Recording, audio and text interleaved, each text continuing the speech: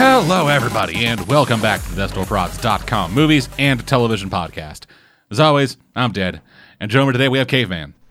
Hi, I almost slept through this. No big shock there. One of us tends to sleep through a recording at least once a month. Yeah, we're here talking about movies and stuff. And Caveman, you finally fucking saw Spider-Verse. Yes, it did. Fucking dude! We'll get to it when it's my turn. Okay, talk about Spider-Verse. It's your turn. Alright, well, I saw a movie that literally everybody's been talking about. I will stab you in the taint. Dead man knows what I'm about to do. I will fly to New Orleans. Hell, I will walk to New Orleans. With Literally, I will buy a microphone for you, walk it down to New Orleans, and then shove it up your ass. Oh, great, free mic. Okay, so I am going with this joke. No, it was Into the Spider-Verse, and it is my favorite Spider-Man movie. Of course, fuck it is. Period. Like, my only problem with it was the outro. You know, the over the credits bullshit. Because my wife is insistent on staying through that. And I hate watching the credits because it's boring. You can put the most amazing things up there. I am going to be bored. Well, yeah, no matter what, it's just fancy names. The only time I've ever been interested in watching the credits was old Pixar, when they put outtakes. Because that shit was funny. Yeah, but now we're in the age of the Marvel movie where you have to stay through the credits, otherwise you might miss story stuff. I don't care. I literally cannot care. Like, I used to care, but they do it every movie, and all I have to do is say, Marvel movie post-credits, Spooderman. Oh, that's what happened. Okay. Because it's not important that I actually see it. You just whip out your phone and go, hey, matter. Google, give me Spiderman. It doesn't fucking matter. But the rest of the movie, dear God, are we allowed to talk spoilers yet? Yeah, it's out of theaters now. Okay. Oh my gosh. First off, I have to give props for having a male and a female character connect on a deep level and not having it go into a romance. I always appreciate when a movie or show has a male and a female character that are both attractive and directly interacting, and they're just friends. Gwen and Miles? Because it can happen. Talking about Gwen? It doesn't often happen, but it can happen. Talking about Gwen and Miles? Yeah. Yeah, they're getting together. Ah, fucking... Yeah, the follow-up to Spider-Verse has been kind of confirmed as Miles and Gwen, and the comics have been pushing towards the two of them getting together. Great, whatever.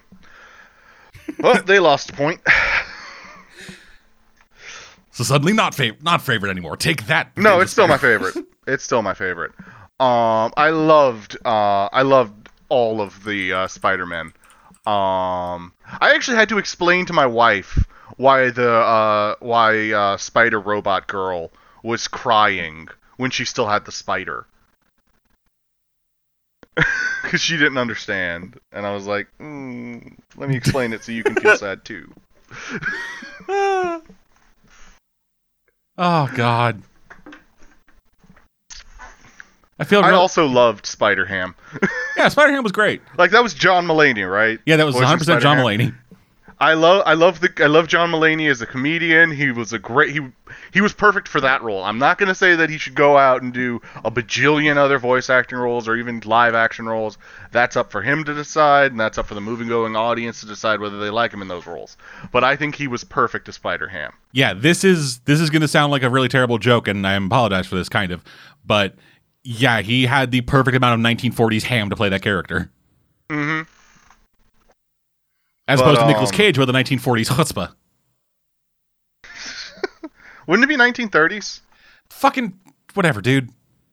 I don't know. Around World War II. I loved Nicolas Cage as Spider-Man Noir. Just because it was so left field.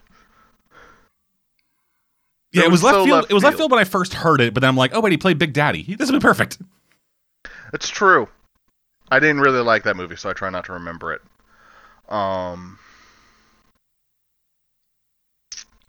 I also love how Aunt May is like, you're from Parallel Universe. And just walks away. It's like, how do you know? Oh, that's how you know. Yes, because perfect. Because it's in the goddamn universe where he tells Aunt May shit. Yeah, because it's in the universe. Like, literally, I saw this and I was like, this is why you tell your parents. This is why you tell your parents. You can't ground a superhero. So tell your parents so they can help you. Yeah, like, go full Jaime Reyes with this shit, dude. Build your supporting cast to actually support your ass. But then in everything else, just nope. He doesn't tell anyone because that means they're protected. Yeah, protected by not knowing that there might be a threat coming through their door. Yeah. It's like, hey, I can't let you know that I'm Spider-Man because if a villain found out my secret identity, then you'd be in danger. Wait, what? They'd be in danger anyway. They already know your identity. There is the chance that they're gonna go out and be like, yes, but my Peter's Spider-Man. But nobody's gonna fucking believe them. Is Aunt May a Jewish grandma? Sometimes. Like, that's the only... Like, that's how she felt in the 90s Spider-Man cartoon. She felt like a Jewish grandma.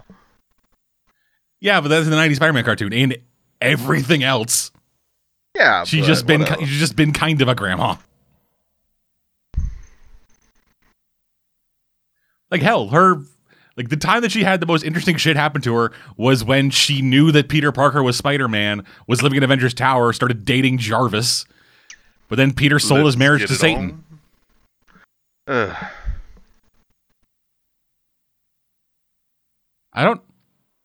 mentioned this on movies before, right? I don't know. Yeah, in the comics, Peter Parker sold his marriage to Mary Jane to Satan. Can we stop talking about that terrible comic book? That's the reason I'm still They not might reading not Spider-Man. know this, and I want them to suffer with me. But I don't want to suffer by thinking about it. Well, too damn bad, bitch. Everyone suffers. If you're in an abusive relationship, remember, it's important to know that you can say goodbye and leave. And if they pursue you, go to the police. Hey, man, that mic's coming.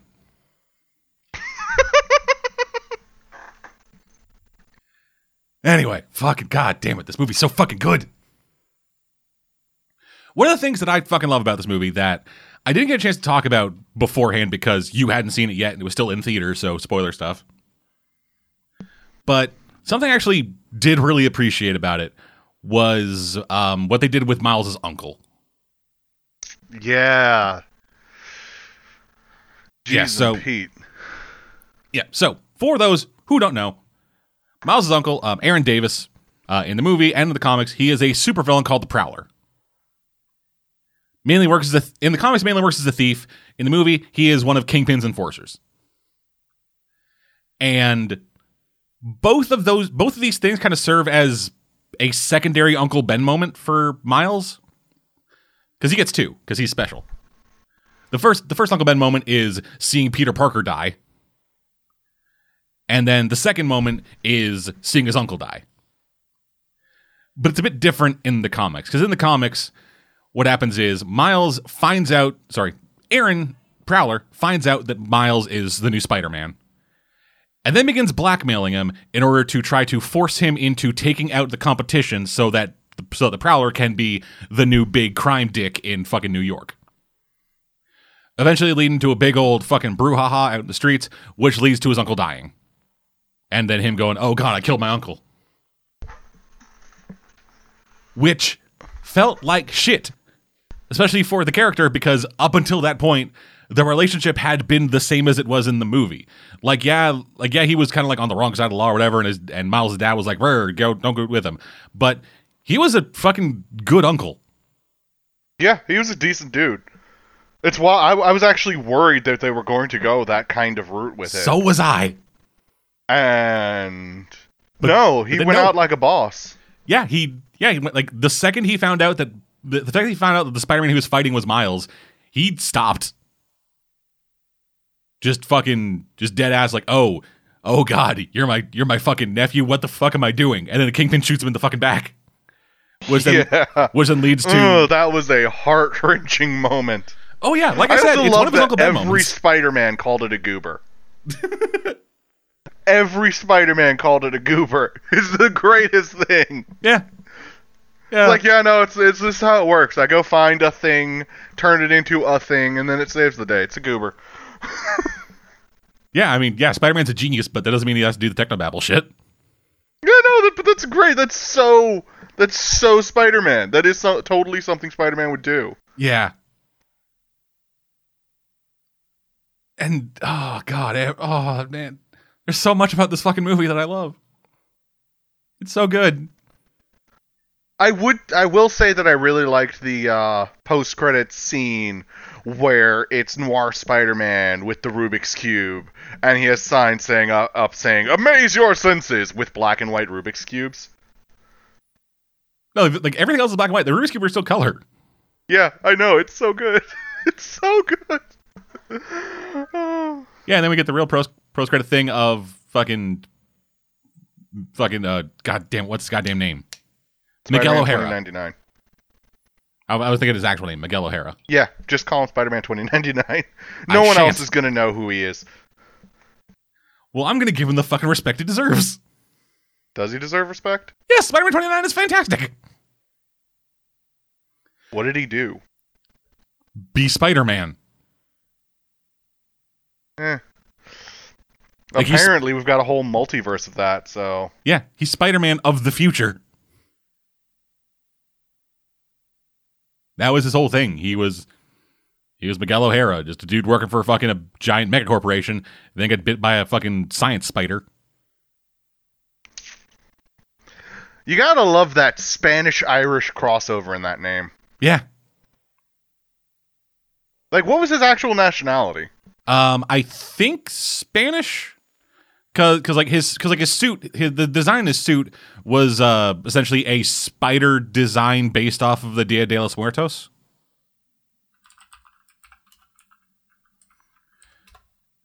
I'm going to double check this, but I believe that he is at least partially Spanish. So while he's doing that, I'm gonna harp on the design in this movie, cause it was on point. Especially the fact that the ones that were from non-standard universes, Spider-Ham, Spider-Girl, and Noir, actually kept the design sensibilities of their universes, which is on point. It's absolutely beautiful. But then you look at the designs of the characters in their actual universe, and G's and Pete's, that was amazing too. Like, the Kingpin. Like, normally when I see the Kingpin, I'm like, ooh, you're a fat bloke. In this, I saw the Kingpin, and I was like, huh, you're actually someone who could go toe-to-toe with Spider-Man. Yeah, do you see what I meant when I originally talked about him? How he's just like this giant black brick with a face? Yeah, I see what you mean, because I've seen it now. He's a giant black... Every time I saw him get out of a car, I was like, how? How did you get in? Hammer space. How did you get out? How is that car fitting you? Dude, he has fucking reality warping tech. He went to Spider-Ham's universe and got that fucking hammer shit. It'll fit in your pocket. I hope in the next movie he uses Spider-Ham's hammer. Spider-Ham had so many weirdly poignant moments in this. What are you, little cartoon? What, you got a problem with cartoons? Yeah, like that, but like even he's the one who actually verbalized the message of you can't save everyone in this business. Mm-hmm. And like meant it.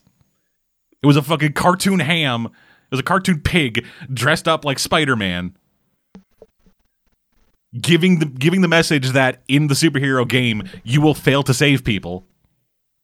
I also liked that at the end, like, it showed him revealing himself to his roommate. Yeah. Because, like, at least he'll have one character who's in the know who'll support him. Yeah, and like that was actually one of the things that kind of bugged me because Genki, I believe is how you pronounce his name. That was the biggest defining thing about Miles compared to Peter. Was that Miles from the jump had somebody. Well, technically he does now. But he was The friends timeline changed a little bit. Yeah, I know, but like in comics, he was friends with Genki from before he went to that school. Oh. And Genki was also a bit more of a us. Like, he was a bit heavier, and he was like more like he was essentially Ned from Homecoming. I actually feel like God, what am I trying to say? I feel like that's just the way he's drawn. Because I didn't really notice anybody who was really heavy set in the world. With the exception of Kingpin, kind of. Well, he doesn't count. He was a brick. Yeah, it's kind of hard to be heavy set when you're made of stone. You know there had to be, like, fat people. And I think that's just the thing. Like, all the characters had a more tapered waist. And you denoted physical, like, strength by the broadness of the shoulders. Like, his father, like, is a cop. So you'd expect him to be a little bit on the paunchy side. Yeah. Because that's how I imagine cops. But he had this really tapered waist. But the fucking, like, he had the shoulders of Adonis. Yeah. But then, so I think that's actually just the design sensibilities of that universe. They did give a bit of a punch to, like, mainline universe Peter in some shots. Yeah, but again, he's mainline universe Peter. Like, it's a different design sensibility. It's a slight difference, but it's still a difference. Yeah, that's fair. I'm kind of annoyed now, having seen the movie, that in Marvel Spider-Man the video game, the Into the Spider-Verse suit they gave us was regular Peter Parker. Yeah. They had so many good options. They could have given us Spider-Verse Noir. They could have given us Spider-Ham. And don't say they couldn't, because they gave us the fucking Ninja Turtle Spider-Man. No, I know they could have. It's just thinking back on that stuff. Like, I don't know. The only, like, if they had given like they already had a Spider-Man Noir outfit, so that would have felt a bit like doubling up, and they couldn't really give us Miles' outfit because that's a bit of a shit move. That would have been spoilers. That would have been spoilers. But they could have given us Spider-Gwen. Well, not really spoilers because it's on the front. It's on the poster. Oh yeah, that's true. But yeah, like it. I guess they were trying to stick with like the Peter Parker aspect because giving Peter Parker Gwen's or Miles' costume kind of feels like a shit move to those characters. Well, I figure if you give them the Gwen costume, it would physically change them into Gwen, which would make the cutscenes hilarious. Yeah, Yuri Lowenthal's voice coming out of punk rock Gwen Stacy. This little ballet dancer twirls up, and it's like, "Hello, Mary Jane." Yeah. No, just swinging through the air with the grace of ballet dancer, Spider Cop on the scene. I want that as a mod. I want someone to mod that into the game. I want that to be a thing. That'd be stupid.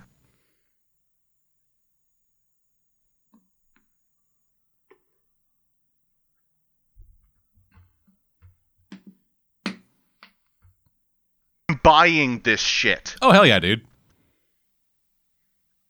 I am buying this shit when it hits the shelves. Probably a little bit after when the price has dropped. But still, this movie... Eventually it will be on your shelf.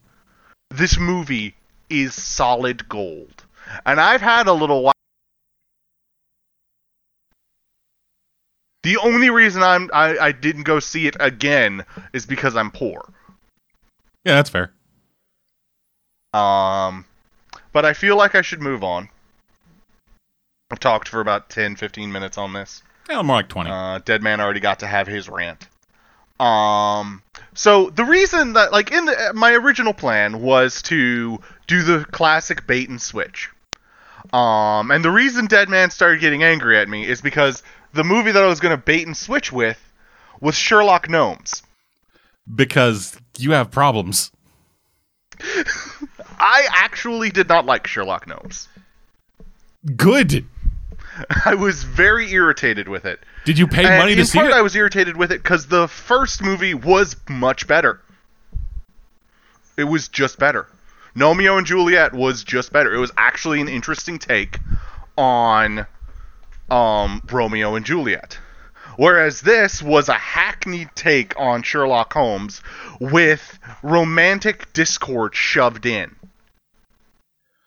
So I'm going to ask you a question. And I Okay. would like an answer. Did you pay money to see this? No. Both of them I saw for free. And this is still my opinion on them. I'm still angry at them. So when you say for free, do you mean on a streaming service you pay for? Yes. But I don't pay for either of them. I'm sharing with someone else. Okay, but the point still stands. Because you watch these movies, money was given to the people who made them. True. I do stand by that Romeo and Juliet was worth it. Sherlock Gnomes? Of course it fucking wasn't. It was a pun movie sequel to a pun movie. So I'm going to start off with the thing that annoyed me the most, and that's the romance. Romeo and Juliet are getting out of their honeymoon phase, and they're given the new garden to take care of, yada yada, blah blah blah. And Juliet is more concerned with taking care of the garden than taking care of her husband. And Romeo, instead of doing the classic guy thing in a romance movie and becoming a giant dick, then goes to try and do a gigantic romantic gesture. And Juliet is a giant bitch, which is the only thing I'm going to praise this movie on. Juliet being a bitch? They didn't make the guy the bad guy in the relationship. They didn't even try. Juliet is the bad guy in the relationship from jump. Because Romeo isn't like, hey, we should stop doing our jobs entirely and just make out. Romeo is, hey, you want to talk? Talk? Maybe figure some things out? Talk? Like we used to do? No? Okay. Which, it's weird. Especially for a kid's movie. Because usually kids' movies just go with the trite cliche. Yeah, as opposed to adult movies, which usually go with the trite cliche of the woman cheating on the guy. Yeah. God fucking damn it. But no. And towards the end of the movie, she realizes her mistake and they fix their relationship. Big fucking whoop. Ooh. These two garden gnomes are gonna fuck. And then we get to the I want to cover the main plot of the movie. So Sherlock Gnomes and Watson prevent Moriarty, who I think is like a puff pastry mascot or something. Who fucking cares? From destroying all of the gnomes in London because Sherlock Holmes has declared himself the protector of gnomes. And hold the fuck up. Yeah, this is all in the first 5 minutes, by the way. So, consulting detective Sherlock Holmes. Sherlock Gnomes. Let me fucking finish. Consulting detective Sherlock Holmes in gnome form is a gnome superhero, and consulting criminal James Moriarty wants to commit genocide. Yes.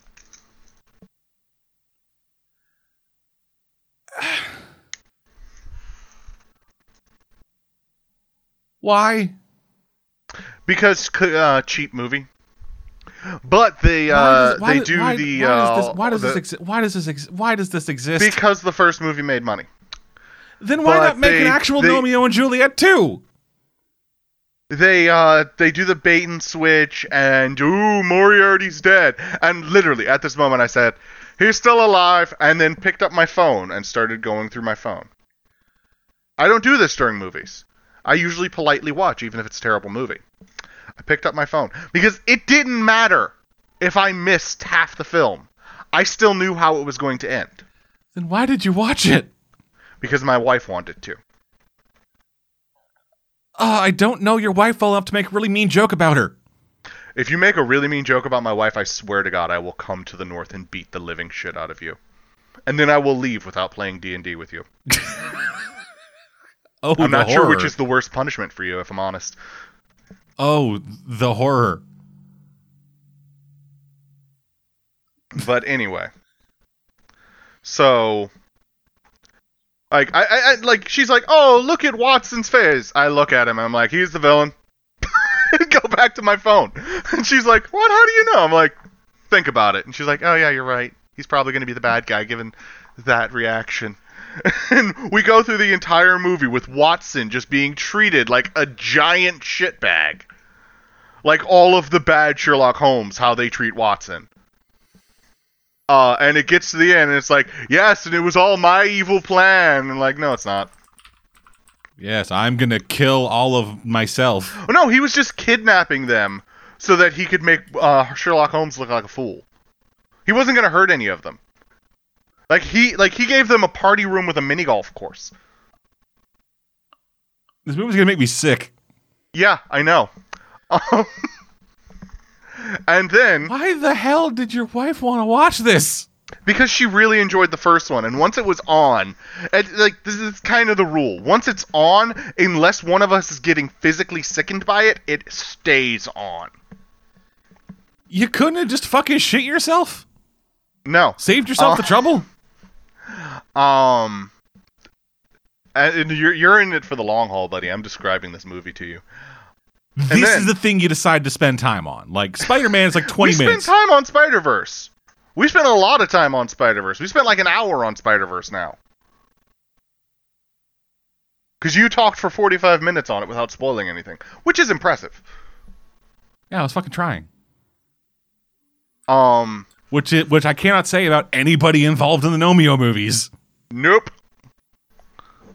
Again, the first one was decent, but the fact that we have to talk about them again hurts me. God. So anyway, so go through the trite cliche. Romeo and Juliet get split up. Romeo insists on doing things his way, which is actually the right way. And Juliet insists on doing things Sherlock's way, because he's the professional. It gets revealed that, oh no, it was actually Moriarty. They go rescue all the gnomes. Watson actually gets to be the hero. Sherlock almost has the Reichenbach Falls moment, but then Watson rescues him. And they end up making up and everybody's happy. Yay. I want to die. Knows. I just described every major point because I don't want anybody to ever see it. If you think that it's worth it, listen to the audio from earlier. I want to go out, find a fucking garden gnome, smash it to pieces, then slit my fucking throat with one of the shards. I loaded up Bully and smashed every gnome that I could find. But moving on, something that was actually okay. Dragon Prince. So this is a TV show on Netflix that I talked about previously, having watched the first half of it. I have watched the later half of it, and the only thing that I can say is I really dislike the fact that they've gone with the Avatar chapter structure. Because it tells me nothing serious can happen. Because it's the first fucking chapter. And if I wrote a book and all of the interesting shit happened in the first chapter, I would never get published. Yeah, but Avatar did in chapters and actually had things happen. Yes. Well, actually, but Avatar had longer chapters and had higher stakes, in my opinion. To be fair, they didn't have chapters; they had books. Yeah, no, I think that yeah, like they had books, which drastic fucking difference, drastic difference. Because don't get me wrong, Dragon Prince was good, but let's just say I didn't jump to watching the second season. Because I finished the first right before the second season dropped. Well, okay then.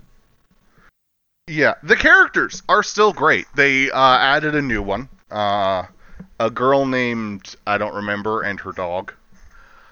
Sounds like a really great character. I don't remember character names. You know this. Hell, one of the characters I nicknamed Peanut Breath because I couldn't remember her name. Peanut Breath? It's an important point in the beginning of the series. Take your word for it. It's enjoyable, but it's not done anything to really cement itself as, this is something I must watch. Okay. That's really all I can say about it. Like, I'm trying to find more words.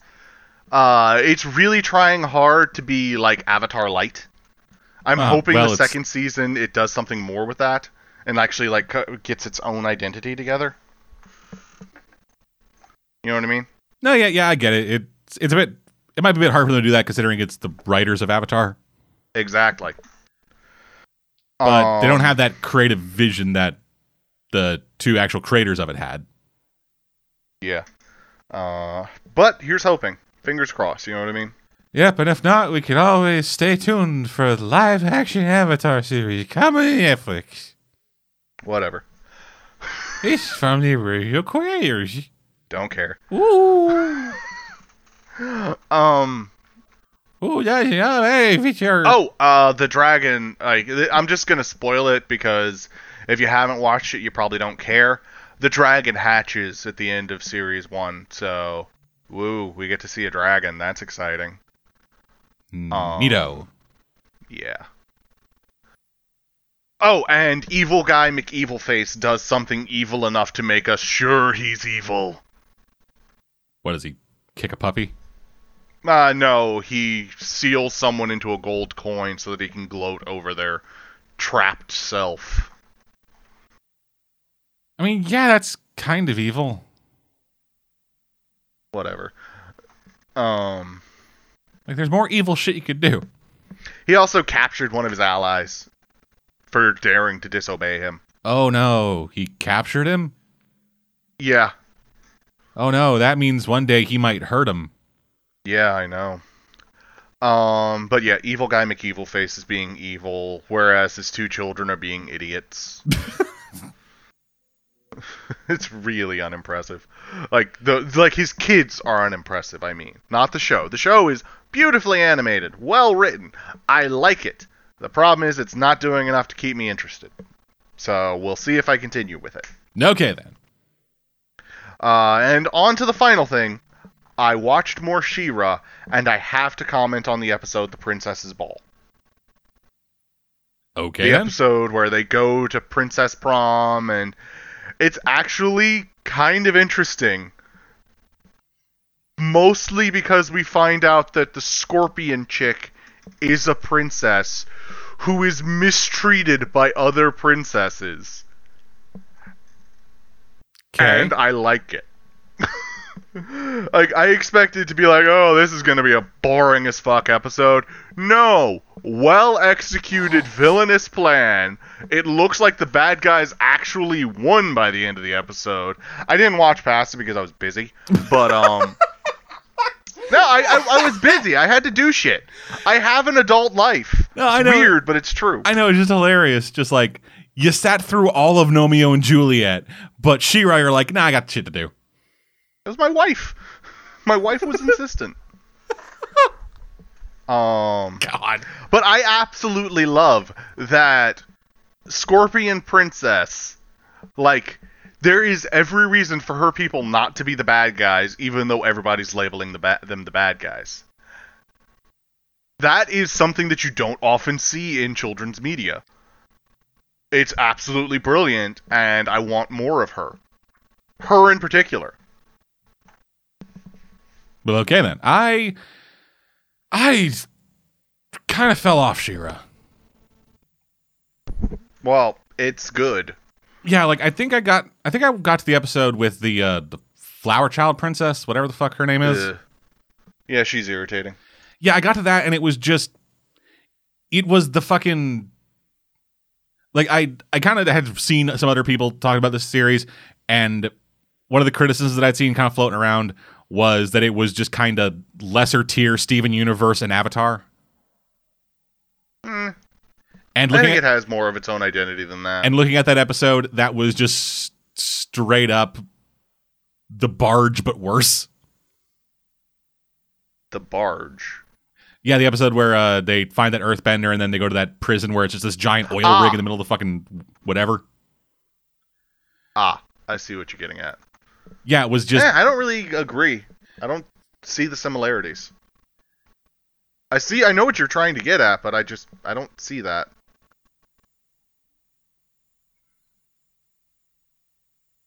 Yeah, well, yeah. I got to that episode, and just kind of hearing people, like, the creators talk about it, I just kind of, like, lost interest in it. Not every show is going to be for everybody.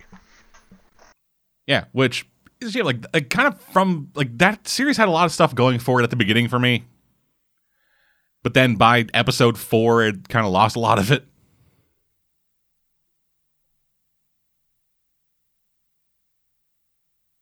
So that kind of sucked, but I'm getting around to it. May not. Yeah, I don't there's know. tons of stuff to watch right now. Have you started Three Below yet? No. Well, there's that. Yeah, I know. And then there's also fucking... I actually stopped after like 3 episodes just because it had the same issue as the beginning of Troll Hunters did for me, where the beginning is just really not interesting enough to get me into it. Uh-huh. Yeah, like, I have that, but I also have, like, fucking Velvet Buzzsaw and Nightcrawler, and then all kinds of other shows that I've been meaning to watch and never get around to. Dead Man's the one who watches adult television. Like, I gotta watch Star Trek first. Still haven't done that. And I don't mean porn. We both watch that. But not together. I hear a Let's Watch... Yeah, if I link in the description to Pornhub. Oh, man. Turns out, like, we're just gonna watch Cleavage Field together, and it's just sounds of annoyance. Oh, God. Like, oh, God, this is so boring. They couldn't write this competently. criticizing the cinematography in porn. Man, these cuts are so sloppily done. Man, if you're gonna make a porno centered around a monster, at least do it right. Who the fuck lit this? Oh god, the audio is popping so badly. Like, yeah, I get it, you're screaming. Just pull the boom back a bit. Jesus. We can see the mic. Yeah, just like, oh, they brought the boom in front of the light, and it looks like she's sucking off the boom mic. Oh man. If they actually did that intentionally, if they intentionally made it look like she was sucking off the boom mic, I actually give that some props. Is it bad that I want to do this now? Probably. There's a podcast I listened to not too long ago. Like I didn't like listen to episodes a lot. I just kind of like listened to 1 or 2. But one of the things they did was they would like sit down at the end of a thing and then watch a trailer for a Brazzers scene and comment on it. Okay, I'm not sure I see the point. Yeah, I think they thought it was funny. It might have been. I don't know. Yeah, from what I remember, it wasn't particularly. But yeah, that's all I've been watching. Sadly, nothing was interesting enough except for Spider-Verse to really merit a long discussion. And, well, we already had the long discussion on Spider-Verse. Alrighty then. Oh, fuck. So, more on me. So, I've watched one TV show that's kind of worth talking about this week. Doom Patrol. That's happening now. It came out today, the day we're recording this. So, bit of background, I guess, on the lead up to this. So, Doom Patrol is the newest, and I believe the second series on the DC Universe app. With the first series being Titans, which is a series that myself, Birdie, and Nico of the Comics Podcast are currently watching in Felling Titans. Oh. Yes. That's why Birdie's been watching that show. Yes, he's been watching it because I make him. Because he's been coming to me like, I had to watch Titans. Let's do anything else. And I've been like, okay. Yeah, and the series hit a high point around episode 4. And when I say high point, I mean a good point. Because that was the episode where they introduced the Doom Patrol. And for those that don't know, the Doom Patrol, they are kind of like the DC Universe's X-Men in that they're the weirdos that everyone hates. But it's basically like they are a group of people who got powers and abilities that they did not want and now kind of work under the will of a doctor in a wheelchair to go out and save the world. And nobody really likes them because they're all fucking weird and shit. DC and Marvel have this a lot. Where it's like Marvel's answer to... Yeah, but and usually, like, it's just all surface relationships. Yeah. Whereas when you actually get any depth into it, it's like, these are not alike at all. Yeah, exactly. I've actually heard that... do you know the character? You know the character Moon Knight. Yeah. I've heard that comparison between Moon Knight and Batman by someone who didn't read Moon Knight. Yeah, no, like they are, like it is, if you were to look at just the very, very, very surface level of a guy who like floats, like fucking flips around the city at night, beating up bad guys with various X-themed paraphernalia, then yeah. But the Moon Knight also has this insane backstory with fucking Khonshu, the god, like the Egyptian god of death, and then his multiple personality disorder. It's a severe multiple personality disorder. Yeah, to the like point. I actually just picked up an issue and was like, man, Moon Knight's vicious. And then find out a few issues later, no, that's just one of his personalities that had taken control. Yeah. What? And those personalities are apt to change. Like sometimes it is like Mark Spector, Stephen Grant, and then a couple other dudes. But then one time it's just going to be fucking Mark Spector, Spider-Man, Captain America, and Wolverine. Like, there was a run of the book where it was just Mark Spector with those 3 superheroes in his head. Yeah, comics are weird. Yeah. And I read that run, by the way. That was a great run. Yeah. And it gets especially weird when one of his personalities has a kid with his ex-girlfriend. Okay. Yeah, it's a whole fucking thing. But anyway.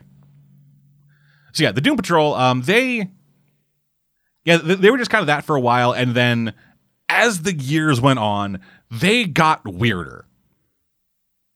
Specifically, Grant Morrison weirder. And the run that people kind of know about the Doom Patrol from is the Grant Morrison run, where a guy called Mr. Nobody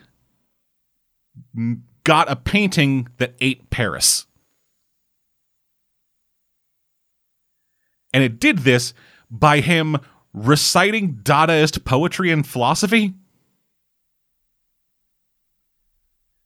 Because anything... Okay. Yeah, it was like... Yeah, the painting was this, like, painting made by this surrealist painter, and anytime it was, like, exposed to nonsense, it then, ate everything around it, which he was doing in order to release the Uncreator, the anti-god. And his team... Which, if you read comics, you know this is a thing. Yeah, and because no villain's allowed to just mention something and not have it be real. Yeah. Like, you can't actually just have a villain who's crazy for crazy's sake. Yeah. Yeah, and his like, evil brotherhood of Dadaism. One of the members was a person who had every superpower except the ones you haven't thought of yet. Oh, wait, sorry. No, it was she has every superpower except the ones you've thought of. So the moment she uses the power, it's gone? She's able to use it once, but then, like, she's able to use it once against you, and then you're just kind of fucked because you're already fucked at that point. Yeah, but, that's interesting. But yeah, just any superpower that hasn't crossed your mind, she has it and uses it against you, and then you're fucked. See, I wonder if she'd be effective against people like you and me, though. Oh yeah, definitely, because we'd go for the more outlandish shit, then forget the basics. No, but we've already thought about the basics. it's vague about the way that actually works. It kind of has to be for something that weird. Yeah. But there's another guy who becomes a cloud, and then when he turns back into a person, anyone in that cloud gets absorbed into him. But they're absorbed fully. So it's a One Piece power. But they're absorbed fully formed with a conscience. So he has so he has every mind of every single person he's ever eaten as a cloud inside his head screaming. Man, that makes sex awkward. Yeah. And then like in the later Doom Patrol stuff, when Mr. Nobody comes back and revives the Brotherhood, but as the Brotherhood of Nadaism, or the Brotherhood of Nada, one of the members of the group is Half Chad. A guy. I'm waiting for the description. Yeah, Half Chad is a guy from the waist down, and that's it. Oh, he's a pair of legs and hips and tighty whities running around in sneakers.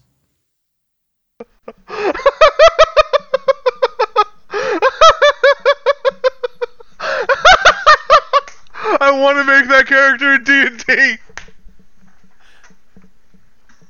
I want to play Half Chad. I want to play Half Chad. Yeah, and so the Doom Patrol are the people who go up against these weirdos, with kind of the main force of it being Cliff Steele, a.k.a. Robot Man, also known as the Normal One. Essentially, because Cliff Steele is just a dude in a robot body.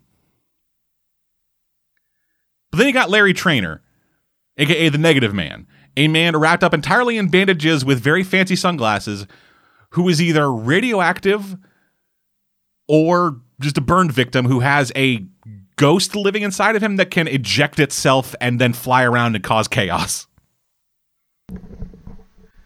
There's Elasti-Woman, who has all the elastic powers and shit, but little to no control over them. And is also the reason why Elastigirl is Elastigirl and not Elasti-Woman. Exactly. You got Crazy Jane, who has 64 unique personalities, all of which have their own superpowers. So, split, but better. Yeah. And they got to deal with all this shit.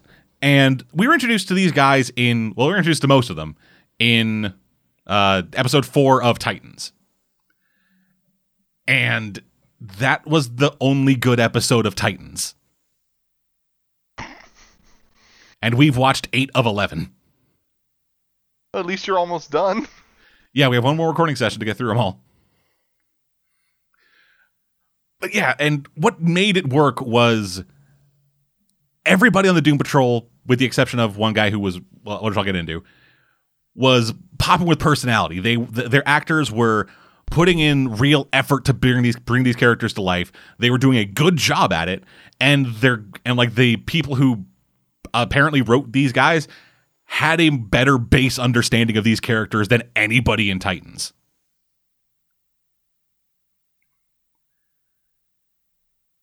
With the exception of Dr. Niles Calder, a.k.a. the Chief. Because they replaced him in between the backdoor pilot in Titans and the actual first episode of Doom Patrol. Okay. Yeah, in the first episode, he was played by, I believe, a Mexican actor who we did not like. Like, he was the weakest, aside from the actual Titans, he was the weakest point of the episode. Just because none of us really jived with him as the Chief. A lot of the time, didn't produce that aura of authority. Yeah, not the aura of authority, and also this very weird accent that reminded us all of Borat. Ew, not for someone you want in authority. Yeah. So then, going into the actual first episode of Doom Patrol, they replaced him with Timothy Dalton. Okay. Did you ever see Hot Fuzz? Yeah, no, I know who Timothy Dalton is. Okay, just making sure. I'm shocked that he's on this. Yeah, he's the Chief. And he's pretty great. And what's also pretty great is the main bad guy is Alan Tudyk. Okay, I don't know who that is. Fucking... Firefly. He's Wash. Okay, who was he in Firefly? He was. Sorry, what did you say? I think I talked over you. I said, who was he in that? Wash, the pilot. Okay. Yeah, like Firefly. Yeah, no, okay. Yeah, no, wow, okay. Yeah, he's the bad guy. That's interesting. Yeah, he's Mr. Nobody. And he's also the narrator for the first episode. Oh, that's good. I like that. Yeah, like it starts out with him going to Paraguay to talk to a former Nazi doctor in the 1940s to be able to grant himself superpowers. I love comics. Yeah. And then we kind of like jump around in time a bit. We then jump forward to the 80s where we meet actually getting into the episode.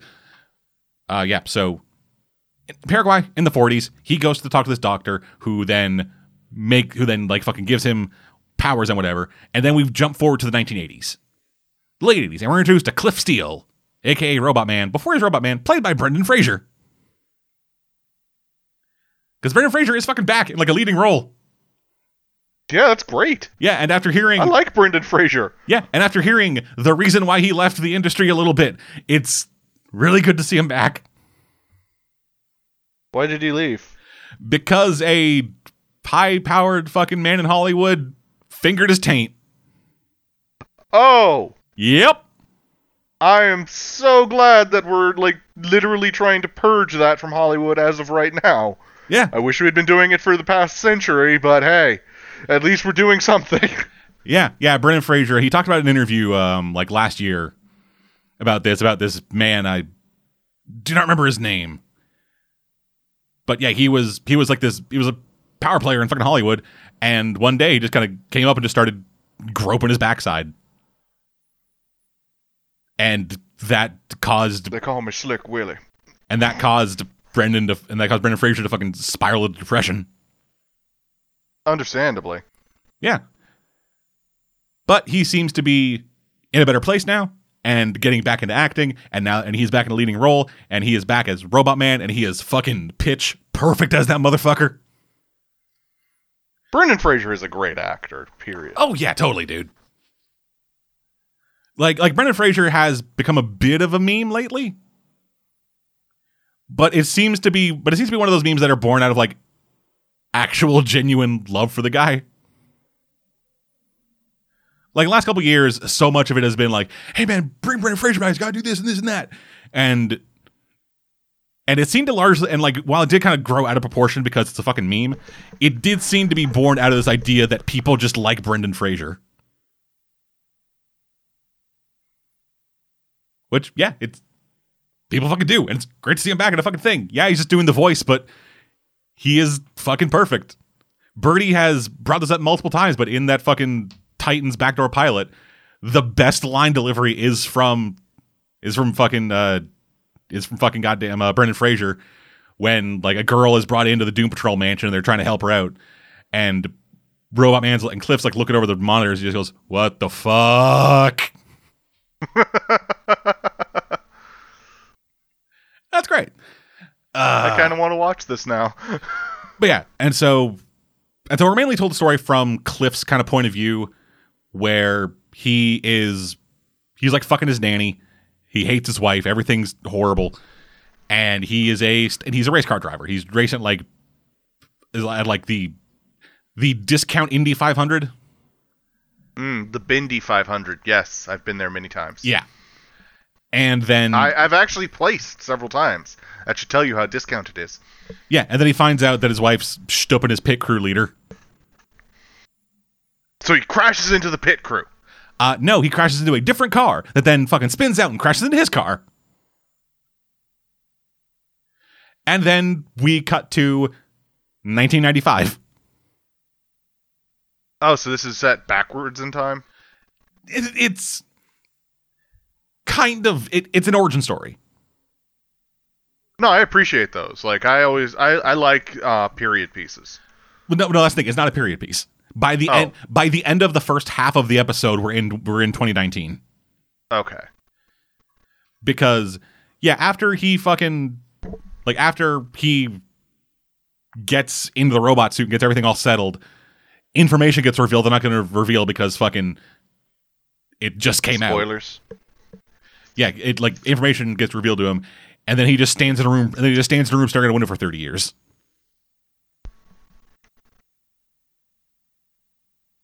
Okay. Yeah, Doom Patrol's kind of fucked. Like that's the whole underlying thing about Doom Patrol is that every one of these people is fucked.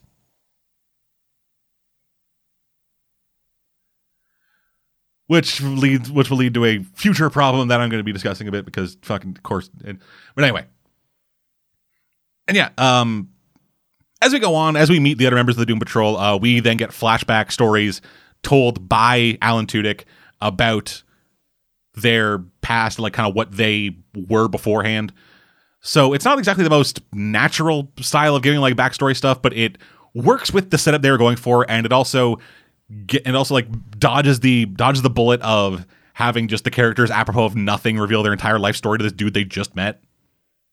Yay! Backstory dump. Yeah, but that's actually the thing though. Like it's technically a backstory dump, but doesn't feel like a dump. Like Alan Tudyk's narration at the beginning and end of it make it feel a bit snappier than it is, and the actual backstories themselves are simple enough that it's like a couple minutes. Oh, see, that's actually one thing I really appreciated about Into the Spider-Verse. They understood that we already knew all of this shit, so they gave it to us in like 5 seconds. Yeah, in this, like, nobody really, people outside of, like, people like us wouldn't really know who the Doom Patrol is. I don't even know all their backstories. Like, I know Robot Man's, and I think I know Minto's, but apparently Minto's not even in this version of the Doom Patrol. So. No, he's not. Yeah, this is Robot Man, Negative Man, Elasti-Woman, and Crazy Jane. And Cyborg. What? Yep, I'll get to that. But yeah, so... Okay. Yeah, so like I said, Cliff Steele, car accident, everything was fucked. The chief took out his brain and put it in a robot body. Then we got Larry Trainer, who was a test pilot who flew up into like the upper atmosphere, and then a bunch of fucking space bullshit flew into him and made him like horrible burn victim and also alive after falling out of the sky. Again, I love comic books. Yeah, and then Elasti-Woman, who fell into an African river and released some kind of weird goop that then made her start melting. And everyone was kind of cool with it because she got the main focus puller fired because he had one arm and it distracted her. What? Yeah, so she was a movie star in the 40s, like in the 40s and 50s. And they were shooting a film in Africa. And they had, local crew there. And one of the guys was a focus puller whose job is, to control the focus. Mm-hmm. But he only had one arm.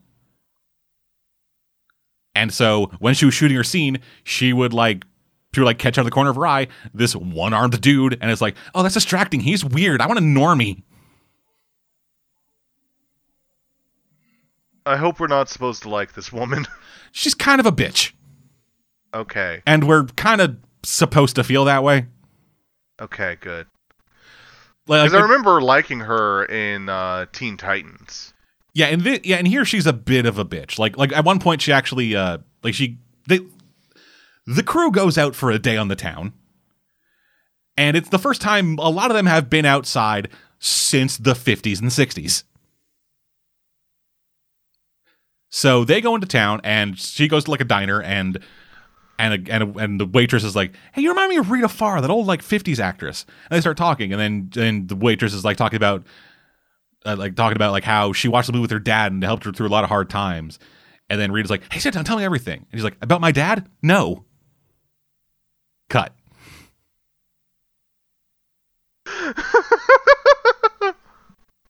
Tell me why you loved my movie. Basically. That's awesome. Yeah, and that is what makes this fucking series work. It has a firm grasp of who these characters are. Or at the very least, who this version of these characters are, which still feels in line with what I know of these characters. And it doesn't ever try to take itself too seriously. Like, one of the biggest fucking problems that kind of all of us have with Titans is the fact that it's trying to take itself so deathly seriously with the most campy shit. And it is trying to go like full fucking edgelord, like you don't understand me, blah, blah, all this other kind of bullshit, while also completely failing to understand Robin, Starfire, their relationship, Beast Boy, Raven, their relationship, Batman, his relationship to literally everything. Ugh. But with this, it is just so fucking just, yes, perfect. This is the Doom Patrol. It feels like Doom Patrol. Like, it doesn't go as out there high art concept as like Grant Morrison stuff does, even though it does pull a decent amount from Grant Morrison style stuff. Because I'm pretty sure Grant Morrison stuff is it's just too weird. Yeah, but I'm pretty sure that Grant Morrison made Crazy Jane. Okay. And she's also one of the main characters in this. And okay. And I don't remember if original Larry Trainor was gay, but this Larry Trainor is gay. Which may or may not be kind of a reference to when in the Grant Morrison run, Negative Man became kind of trans. What? Yeah, like Larry Trainor, he absorbed a woman. And then they kind of became both people in one body, but with the Negative Man powers. So for anyone who's wondering, this is a comic books are weird moment. Yeah, that's this whole fucking thing, man. Doom Patrol seems to be the perfect illustration of this sentiment. Doom Patrol is a fucking great show. What the fuck is Cyborg doing in it? That is my big fucking that is the big fucking question covered in dynamite that is hanging over the neck of this goddamn show. What the fuck is Cyborg doing here? Because Cyborg, from what I remember, doesn't have a really strong connection to the Doom Patrol outside of Beast Boy. Yeah. And anything Cyborg could bring to the table in terms of fitting in with the Doom Patrol is already brought to the table by Robot Man. Yeah, that's why I was very confused when you mentioned Cyborg. Yeah, I was like, is he Robot Man's sidekick? No, apparently he's like a fucking actual part of it. Like, he is for real, like going forward, he's apparently going to be like a real part of the fucking Doom Patrol. Which makes no goddamn sense, because he is just Diet Robot Man. And I don't mean that in terms of character. Cyborg as a character is great when he is used appropriately, which he hasn't been used appropriately since the New 52 started. Yeah. I'll say this. The best use of Cyborg was in Justice League vs. Teen Titans, when at the end of the movie, he just straight up dips out of the Justice League to go join the Teen Titans.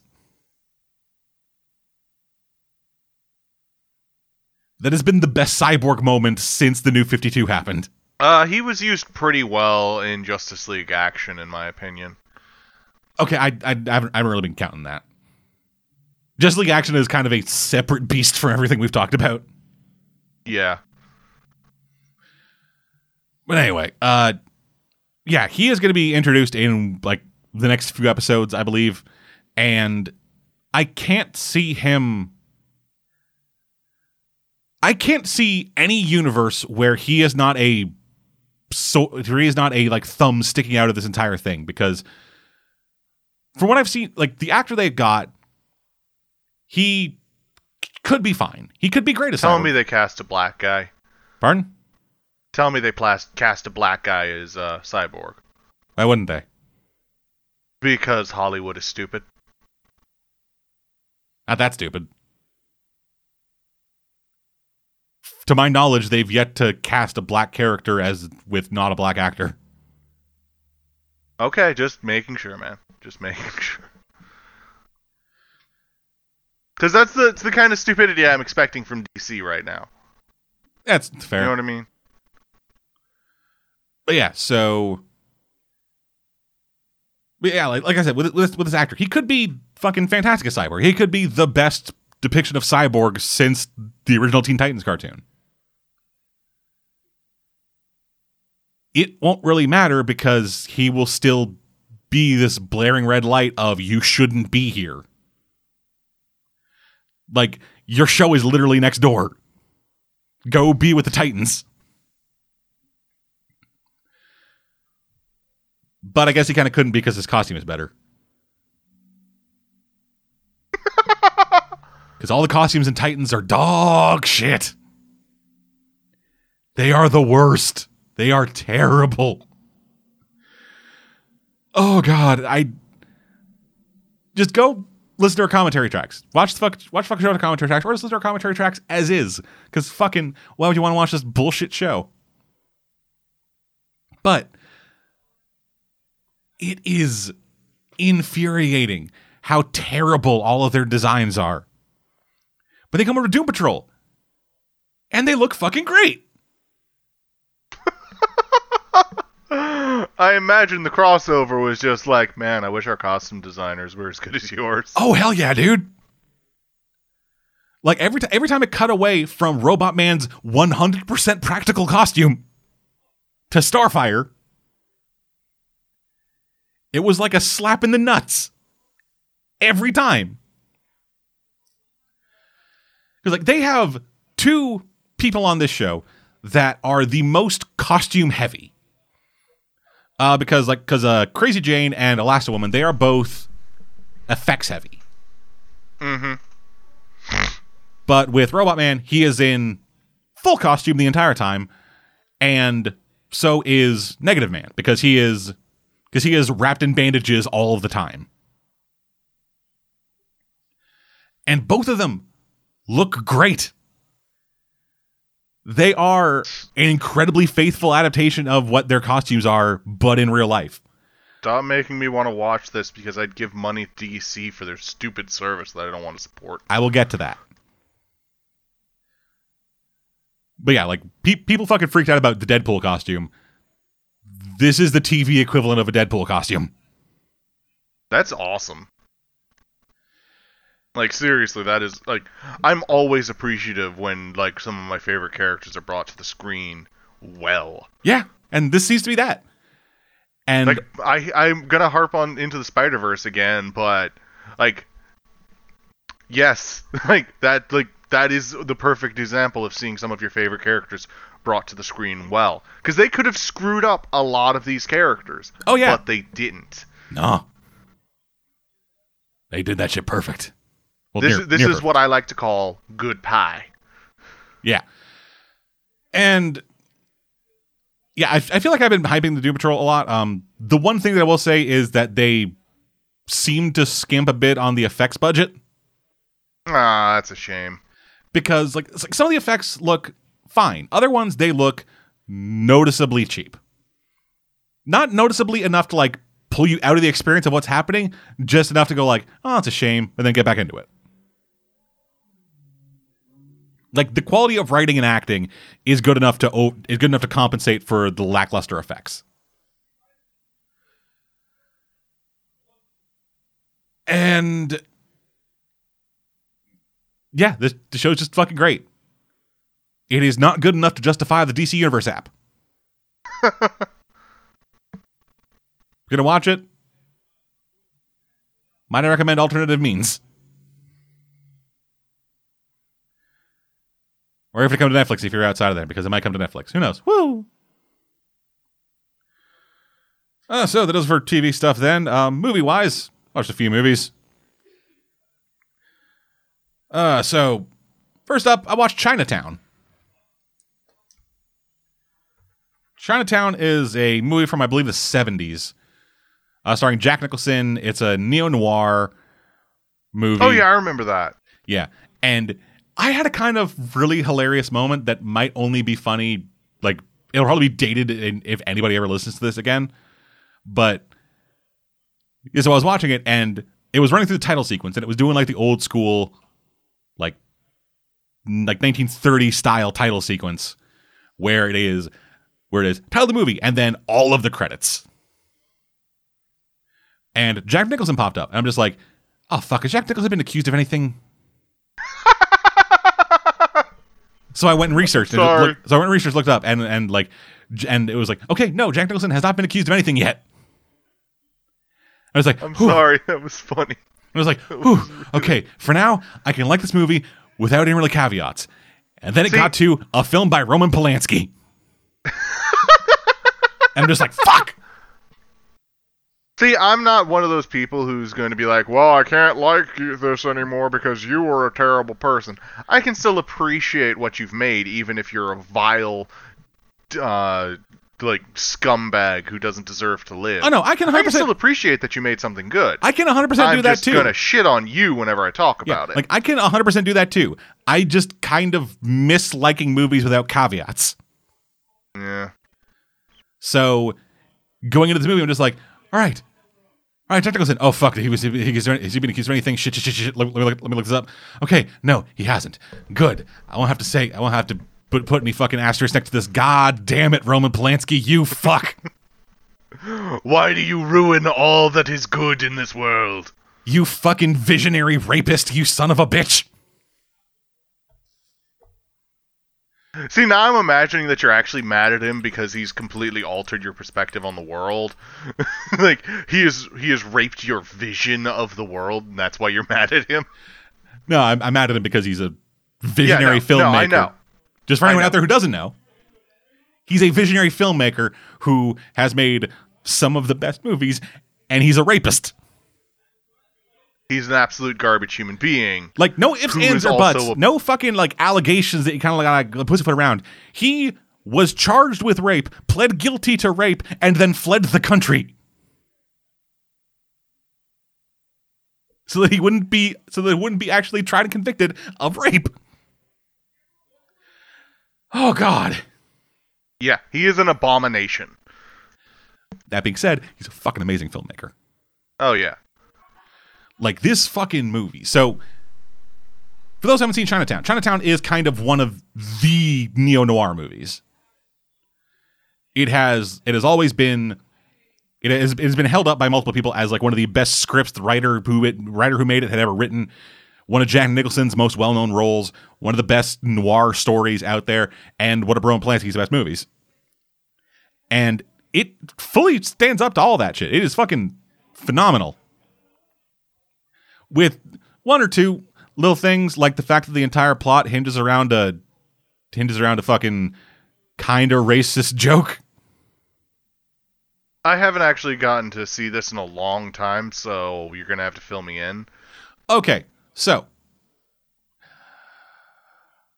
Hashtag not racist, hashtag pointing out the racism for racism. Whatever. So you know how Asian people sometimes have a hard time pronouncing their R's and L's.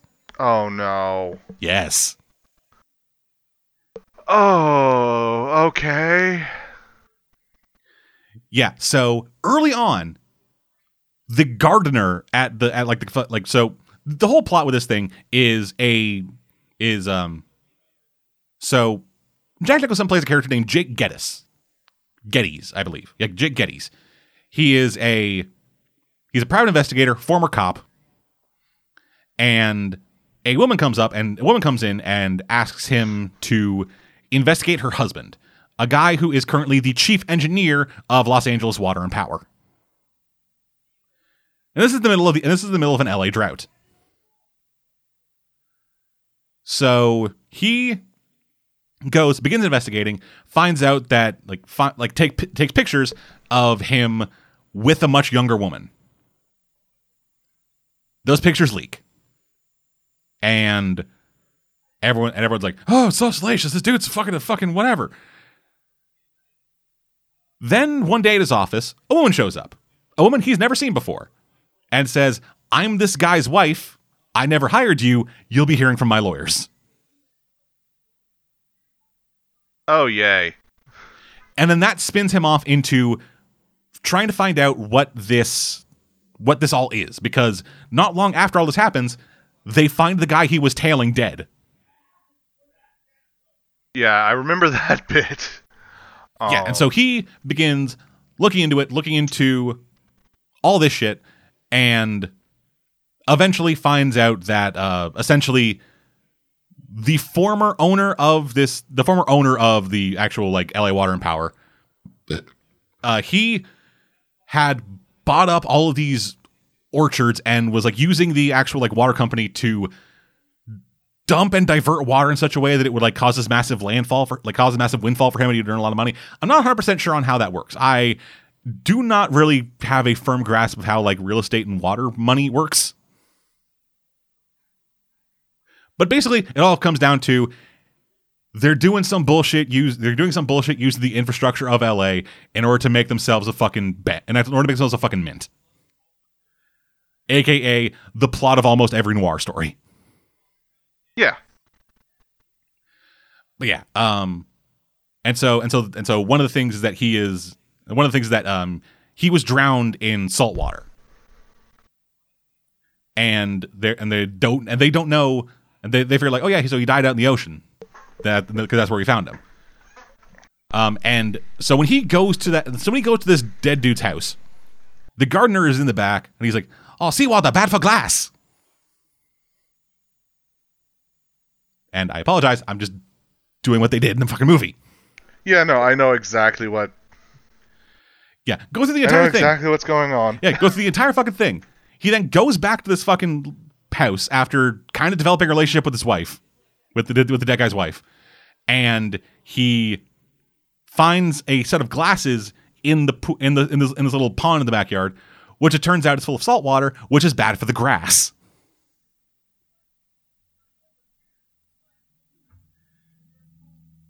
Do you see? Do you see? I see. I remembered. That is really my only real gripe against this. But it's like, really? That's your whole fucking thing? Just R's for L's and that fucking cracked the case? But yeah, and then we actually get to the for real end of the movie, and the movie's been out for fucking 40 years. Oh, spoil it. Like, if they haven't seen it, hopefully your description will encourage them. But this has one of my favorite endings in a fucking movie because it is the darkest shit. Ooh, I love dark endings. So, the young girl that the dead guy was hanging around with, that Jake took pictures of, that was not his mistress. That was his wife's sister/daughter.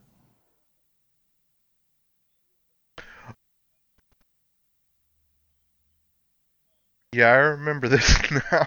The wife's dad, the former head of the fucking water company, raped her when she was 15, and then she gave birth to a fucking baby girl. Yeah, I remember this now. She was doing everything she could. I haven't seen this movie in a long time. She was doing everything she could to try to keep the daughter out of her dad's hands, and Jake was trying to help. Because, which I'll get into why he was helping, but yeah. So they go into this whole fucking thing, this big fucking thing in Chinatown where she's hanging out with her, where she's like hiding at her butler's place, get into a car and drive off. But as they're driving off, like cops, former cop buddies of Jake's had shown up and were trying to arrest her. As they were driving off, they just start shooting at her and then kill her as the car stops. Bit way down the road, as the horn is just wailing on. They run up to the car, and the cinematography completely changes, where it is now more of a handheld thing, and people are like bumping around and stuff, and you actually see like the camera, like the light on the camera, like kind of like blaring out on people's jackets as they start like getting like closer and further to the camera that the light's mounted on. So it gives us this really gritty, lived-in, like, documentary-style footage as the wife gets leaned back in the car with a giant bullet wound in her fucking eye as the daughter is just screaming as her dad/grandpa comes up and just begins, like, slowly dragging her away. And she's like, "Oh, sweetie, you shouldn't look at this. No. Oh, it's too horrible." And the cops do nothing.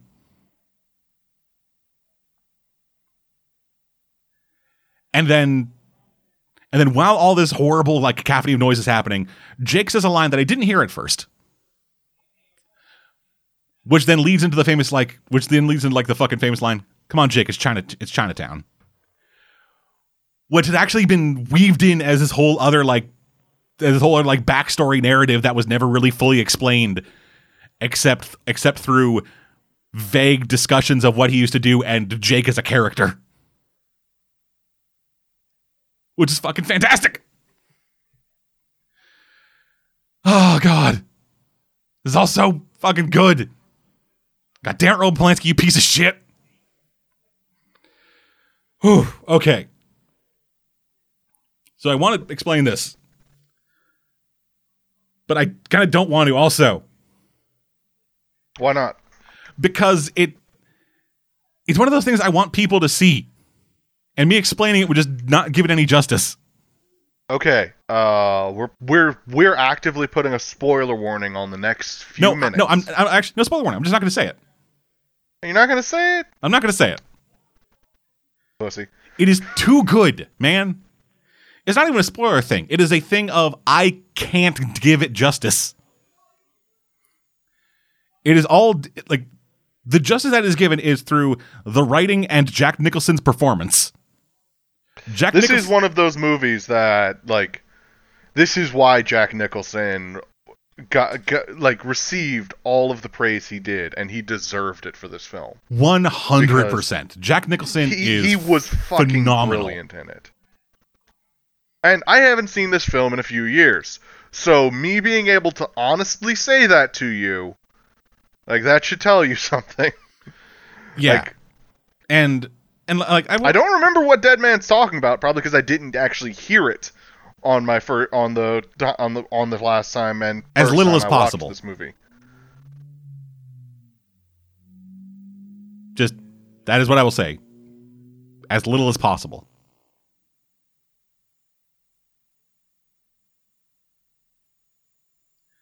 Wait, just one other little thing.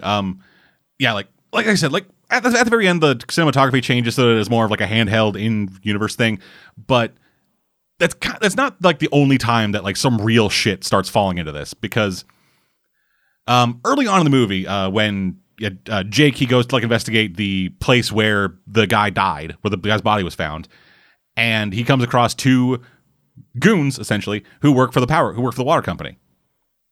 And they do a thing that I have seen threatened in a lot of noir movies, but never actually seen done, where one of the thugs calls Jake nosy, pulls out a switchblade, sticks it up his nose, and then flicks out. And it is just this very quick, very sudden, just flick, and then all of a sudden blood pouring out of the side of his fucking face. And then Jake spends the rest of the movie with either a giant patch of gauze on his fucking nose or his nose just full of stitches. Which is what would happen if that happened to you in real life. Yeah, that's... no joke. You will bleed like a motherfucker if that happens to you. Yeah, turns out getting cut with a knife bleeds. It's not even that. It's the fact that there is a bagajillion blood vessels in your face. Yeah, there's a lot of those. It is, and yeah, up until that point, it had been a fairly straightforward noir thing, and then all of a sudden, just fucking flick. Because noir, they didn't really do that. They threatened it, but they never did it. Like from what I remember of old school noir stuff, with the exception of Kiss Me Deadly, the worst it got was someone got shot.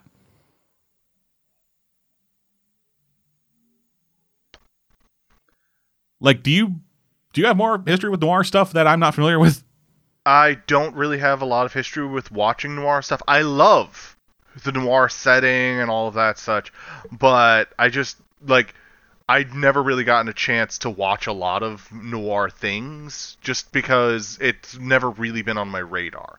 I love the setting, and it's one of the reasons why I love games like Call of Cthulhu, because it that's the closest feeling I get to noir stuff. Yeah. But yeah. That's my real background with noir. Oh, God. I got nothing but shit to talk about this week that I liked. That's a good week. That is a good fucking week. That's a good week. So moving on to the next It's always thing. good when you can talk about positive. Yeah, Chinatown. It is fucking phenomenal. Check it out. Roman Polanski can die on a field of 1,000 pointy dicks. Just all up his ass. Just every one of them. I'm laughing not because I disagree, but just mental image. Just hit him like a rail splitter. Anyway. I'm being attacked by a kitty. Moving right along. Oh, Brother, Where Art Thou? I love that movie. I had never seen this movie up until now. It is one of my favorite movies. I think it's a brilliant reimagining of the Odyssey.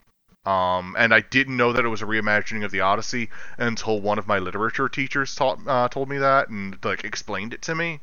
And I think it's absolute gold. I know that it is a retelling of the Odyssey, A, because I've spent a lot of time on the internet, people talk about it a lot, and B, because it says right at the beginning, based on the Odyssey. I didn't see that part of the movie. I often come into things 5 minutes, 10 minutes after they've started because I watch a lot of things with my mother. Yeah, well, but used to watch a lot of things with my mother. But yeah, so I'm not familiar with the Odyssey. So I could spend an entire day just educating you on like the nuance of the Odyssey. Yeah, like I know the sirens. That's about it. That's about all I got. Like Odyssey. Yeah, it's sirens, ain't it? The sirens are such a tiny part of the Odyssey. Yeah, that's all I fucking know, dude. Like the fucking pour wax down his ear and tie him to the fucking mast, and then they sail on through while everyone's dicks are hard. Literally, like one of the least important parts of the Odyssey. Again, I mean, it's an important part because it illustrates Odysseus's resolve, but also his drive to learn things. But again, this isn't a classics class, so we're not going to go into it. Yeah, this is a film. This is a film homeless person. What? Yeah, it's not like a fucking film class where we're sitting there like educating people on this thing. It is a homeless man sitting in the corner yelling about Chinatown for 4 hours. You'd yell for 4 hours if I let you. No, I wouldn't. I don't have enough material to fill 4 hours. I've been in recordings with you. I don't have material to fill 4 hours. I have just enough to fill like one. Yeah, we'd have to drag Cora in again to do 4 hours. But anyway, Oh Brother, Where Art Thou? Absolutely brilliant film. Absolutely brilliant. Yeah, I enjoyed it. I like George Clooney and then the other two, John Turturro and fucking third guy. Damn it. Yay, he's pulling the me. Yeah, I'm gonna fucking look this up. God dang it.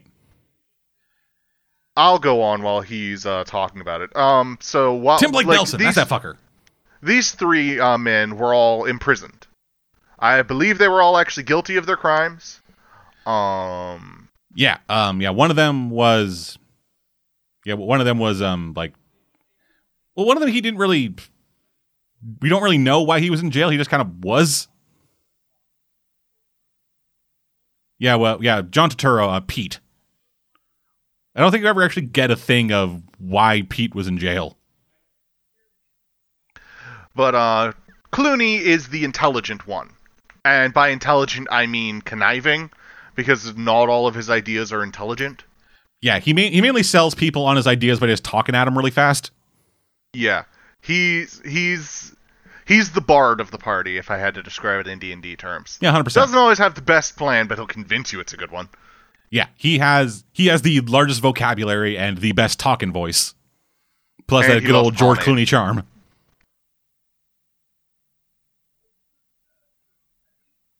And the most Odyssey name, with the name of Ulysses. Meanwhile, the other two are Pete and Delmer.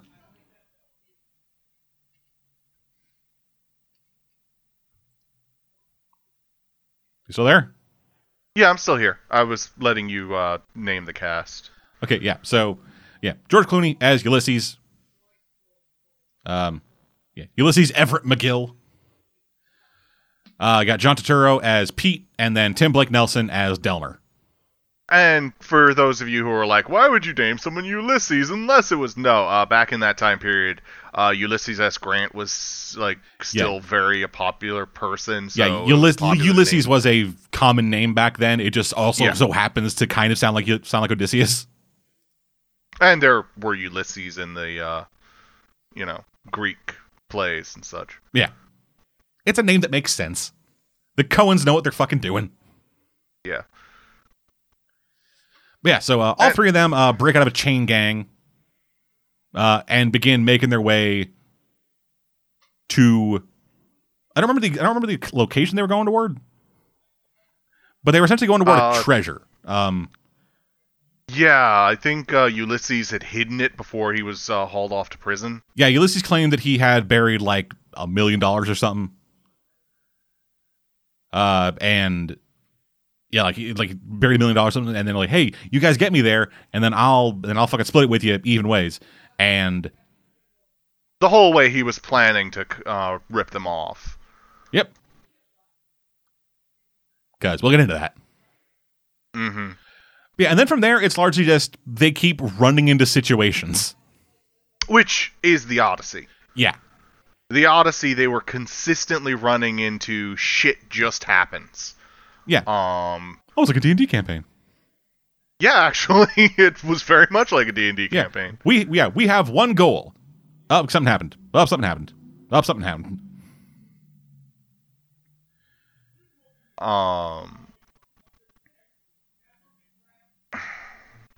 But some of the things that were important to the Odyssey, the Cyclops, Circe. Fucking goddamn it! I just got that. What? Fucking John Goodman is the Cyclops. Yeah. I just got that. Yeah. Okay. I haven't read the Odyssey, Cyclops man. is one of my favorite moments because, it was originally one of my favorite moments just because of the idea of deceiving someone into thinking that you were nobody and having them be unintelligent enough to actually go ahead and say, it was nobody who did this to me. But it's evolved from that because now there was a classics class held for a group of, I believe, 6th graders that someone on Tumblr posted about, and they posted the comment. One of the kids said, the Cyclops isn't really the bad guy because he was just defending his home.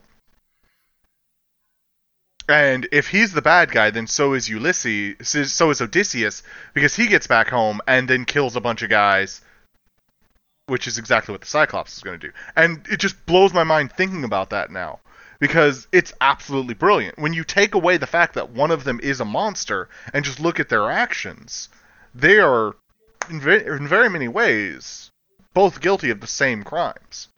Yeah, I know about perspective. It's just brilliant to me. And the Cyclops is one of my favorite characters from the Odyssey, and John Goodman was also one of my favorite characters from Oh Brother, Where Art Thou? Yeah, there's not as much, hey, see things from his point of view, he's the good guy. No, he's a racist. Yeah, no. He's just bad. Yeah. I also love the born-again Christian scene. Yeah, just everybody going to the river, and then as soon as you'll see Delmer just sprint through the fucking lake. I'm absolved of my sins in the eyes of God and man. Just very Great Depression era understanding of the law. Yeah. If I'm baptized and God forgives me, then surely the law will. Nope. Yeah. And obviously George Clooney didn't do it because A, he's a more educated man, and B, it would fuck up his hair. Yeah, he really loved his pomade. Yeah, it's some Dapper Dan shit. None of that fucking fomp. It's an actual important part of the movie. Yeah. Yeah, it is like his secondary main driving force. If you appreciate the Odyssey and you can appreciate a good film, you need to watch Oh Brother, Where Art Thou? Oh Brother Where Art Thou is one of my favorite films for the sheer and calm fact that it is well written, well acted, well performed, and even if you have no idea what it's referencing, it is still entertaining as fuck. Oh yeah. Because I did not know it was the Odyssey the first time I watched it. Yeah, like, weirdly enough, I know a bit more about Depression-era America than the Odyssey. Okay.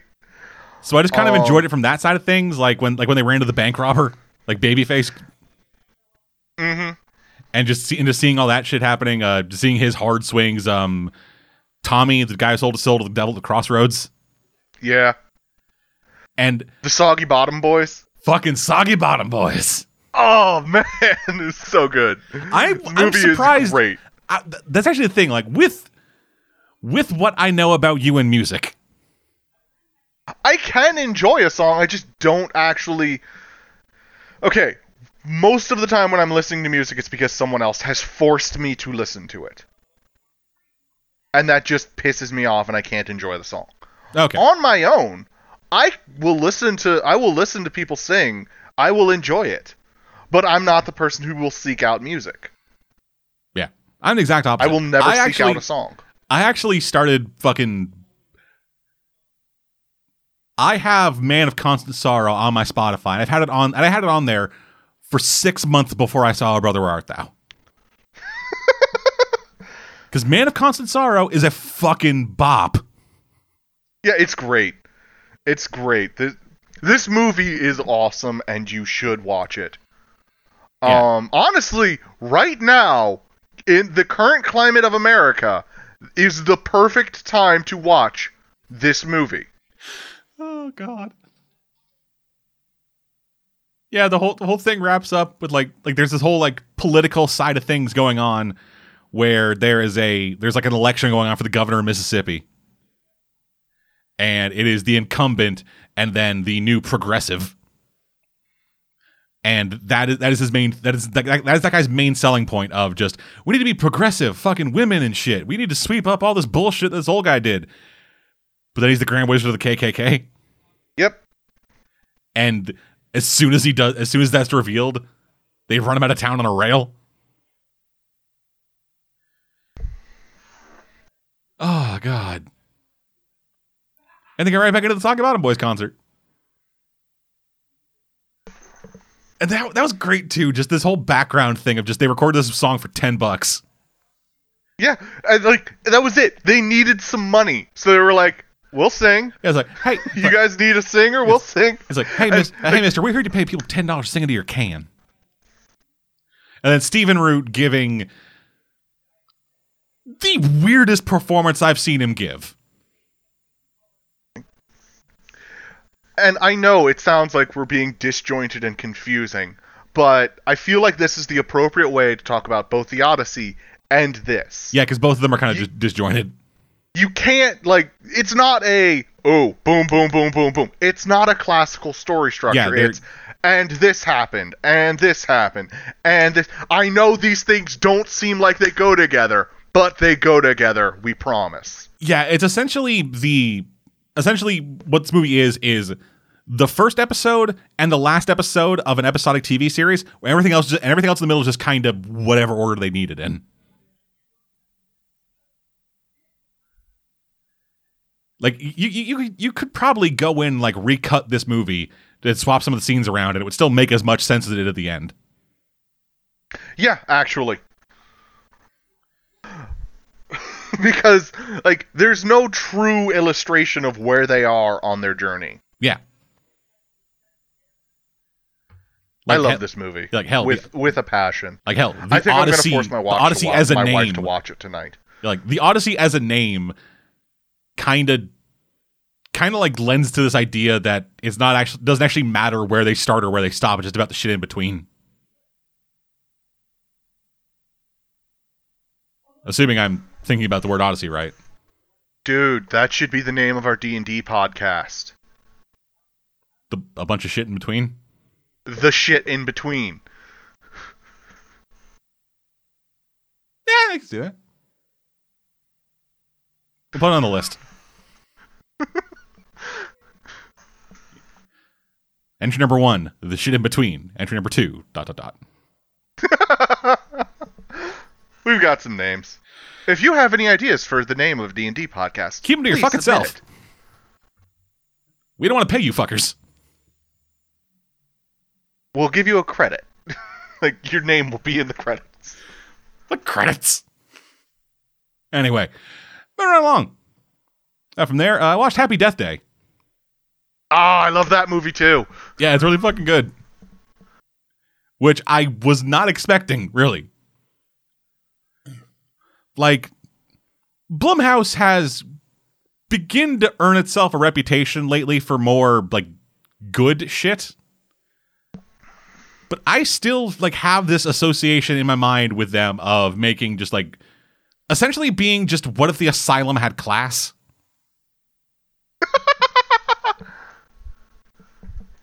Like, before recently, would I be wrong? No, you wouldn't be, but that's the best description I've heard. Oh my gosh. That's great. But yeah, so then seeing Happy Death Day, and it's like, oh, that's an actually interesting premise with actors I don't know, but that seem actually competent, and a bunch of people that I trust opinions on movies about say it's actually pretty good. Am I one of those people? I think so. Probably. Yay! Like, I bet if I had said Sherlock Holmes was good, you'd be like, no, never. Yeah. Like I said, kind of trust. But yeah, so I just kind of sat down and watched this, and yeah, this is really good. But it wasn't what I was expecting going into it, because it was a lot more comedy than I thought it would be. Yeah, it's and that's one thing that shocked me. I expected to be annoyed by it, if I'm honest. Yeah, it seemed like my initial thought of it was, all right, this is an interesting premise that they will do nothing really with, and that will just kind of be a weird framing device for their kind of bullshit slasher movie. But then no, they actually do. The actual story of the movie kind of has nothing to do with the actual slasher, and it's more just about Tree, our main character, played by Jessica Roth. Roth? I'm not 100% sure how to pronounce her name. But main character Tree going from being a piece of shit to a decent person. Yeah. Like that's the thing. Like Jessica Roth kind of carries this fucking movie. Everyone else, they do an admirable job at their parts. But if we didn't have her as like our emotional core and also our charismatic core, the movie would be a fucking nightmare. Because she manages to play terrible bitch really charismatically, so that you actually like really like, so that A, you enjoy watching her, and B, you enjoy watching her die. Yeah. But then she manages to actually transition that somewhat naturally into like pathos and resolving these issues that have led to her personality to being like this, and eventually just kind of being a much better person than she was at the start of all this. Which, that's kind of fucking great. And one of my favorite things that I did not think would actually be a thing that I appreciate is the movie starts out with a kind of bait and switch. In that, the beginning of the movie is like Tree wakes up in some dude's bed without pants on or her own clothes. And the implication is she got drunk, she got fucking wasted, and then fucked this random dude. And then it's not until like halfway through the movie that we learned that didn't actually happen. Huh. I completely forgot about that. Yeah, like it starts out with the implication of that she fucked this Spencer dude, or I think that's his name.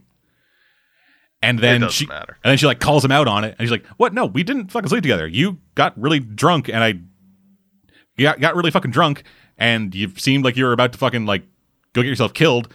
So I brought you back here. You slept in my bed. I slept in my roommate's bed. He slept in his car.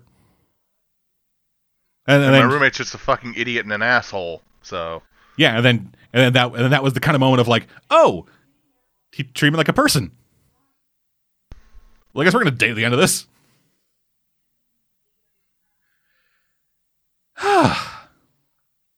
But yeah, I guess for those who don't know and haven't caught on to it in what we've been saying, Happy Death Day is the slasher version of Groundhog Day.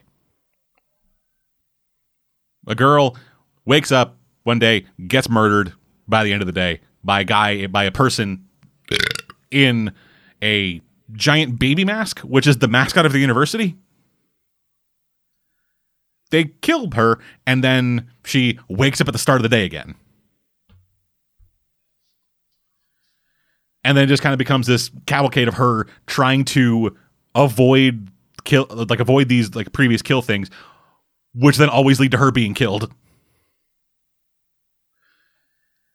And it is like, and it is done with like this very quick pace where like Groundhog Day, they go through so many iterations that we don't see. Or that we just barely see like scraped over because everything else is basically the same except for this one major thing that mainly used for a sight gag. Like her just walking around naked. Which, it's a real shame, but we don't get to see her. Nope. Jessica Roth is, despite this, I think, being like one of her first major things, still too good an actress for that. The truest of shames. Yeah, too classy to get your tits out in a fucking movie. This is a horror movie, damn it. Have some respect. I'm sorry. I apologize. Yeah. She was brilliant in this, though. Yeah. Like, she didn't actually have to get her tits out to be entertaining. Oh, no, she did not. She was brilliant. She was entertaining start to finish. She is the best. I want to see more of her. And since Happy Death Day to You is a thing, I will. I'm very much looking forward to it. Because it looks like they've actually done it in such a way that I'm not going to be annoyed that, they did it. Yeah, from what I've heard of like early reviews of it, they moved away from being a comedy slasher to being a comedy sci-fi with a slasher element. Okay, that's fine. From what I've seen of the trailers, it looks like they're going to attempt to explain like how she is immortal. So I'm looking forward to that. Yeah, that Happy Death Day to You looks really fucking cool. I agree wholeheartedly. And once I see it, I'm probably going to say they don't need a third. Because if they actually explain how her powers work, then probably not. Because that was the one looming question I had was, how is she immortal? Yeah, from what I've seen of trailers, it's not like it's some science bullshit. It's always some science bullshit. Anyway. Yeah. So Happy Death Day to You. It's not the best slasher movie. The guy managed to get some. Well, not some. Like the kills aren't necessarily super inventive or anything. They're mainly just there as like they're almost there as jokes. A lot of the kills are at least a little bit of a joke. Yeah, like one of the kills is she's like spying on someone who she thinks might be the killer with like night vision goggles like covered in like camo paint, just spying on her, and it's like, oh fuck, it's not her. Stands up, turn around, the guy just fucking bum rushes her into a fountain. Yeah. Then wake up, start again. But yeah, it's a movie that does the most with its premise that I didn't think it actually able to do. So kudos to you. Happy Death Day. Look forward to seeing the next one. And then finally, last thing to talk about, Blind Spotting.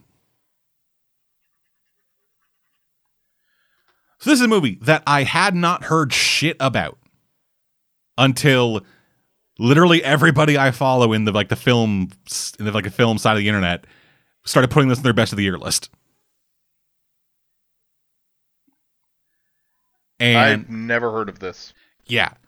And so yes, Blind Spotting is a movie written by its two lead stars. Okay. And both these guys have been trying apparently to get this movie made for like at least a decade. Wow. Yeah, they wrote the script like based on like just from what I've read on the internet. They wrote the script like back in like the early aughts, or like the mid aughts, I think. And then they just kind of hadn't been able to actually get schedules worked out to be able to properly film it. Because during that time, Daveed Diggs, one of the stars and the writer, got a role in Hamilton. Well, that's a good reason not to make your movie.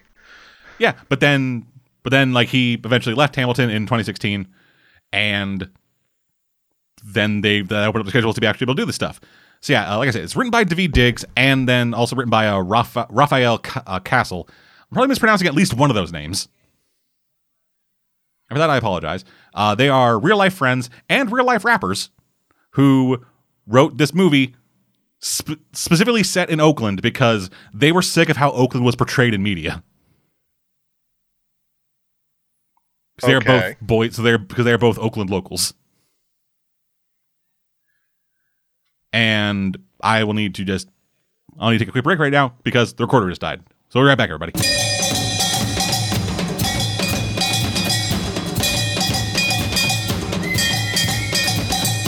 We're back, everybody. Sorry about that. But yeah, so anyway. Blind Spotting. Written by Diggs and Castle, who were sick of the way that Oakland was portrayed in media, and because they were both Oakland boys, and so they wrote this movie. Diggs so they both star in it as lifelong childhood friends, Miles and Colin. Miles played by Raphael, and Colin played by Daveed. Colin is a man who was just released from prison after getting sentenced to like some amount of time for an assault charge. And we spend the majority of the movie not knowing what not knowing what that charge actually was. Once they actually find out what it is, yeah, it's rough. Yeah, it's a comedy drama about this guy trying to get his life back on track while dealing with the systemic racism in the police department.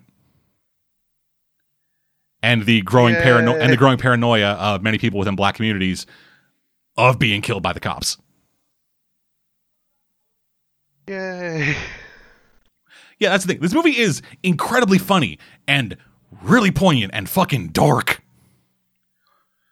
Because the whole thing that starts out is that he is 3 days from... he was given a year probation after getting released from prison.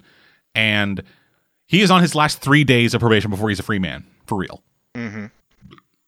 And he has a job working at Commander Movers, a moving company that he works at with his best friend, Miles, as well as his ex-girlfriend. So one day, as he is like... So they get to like keep the truck for really like driving home and stuff, and then going out the next day to just whatever. Yeah, and on his way home to the halfway house that he's staying at, he just sees the cop fucking gun down a kid.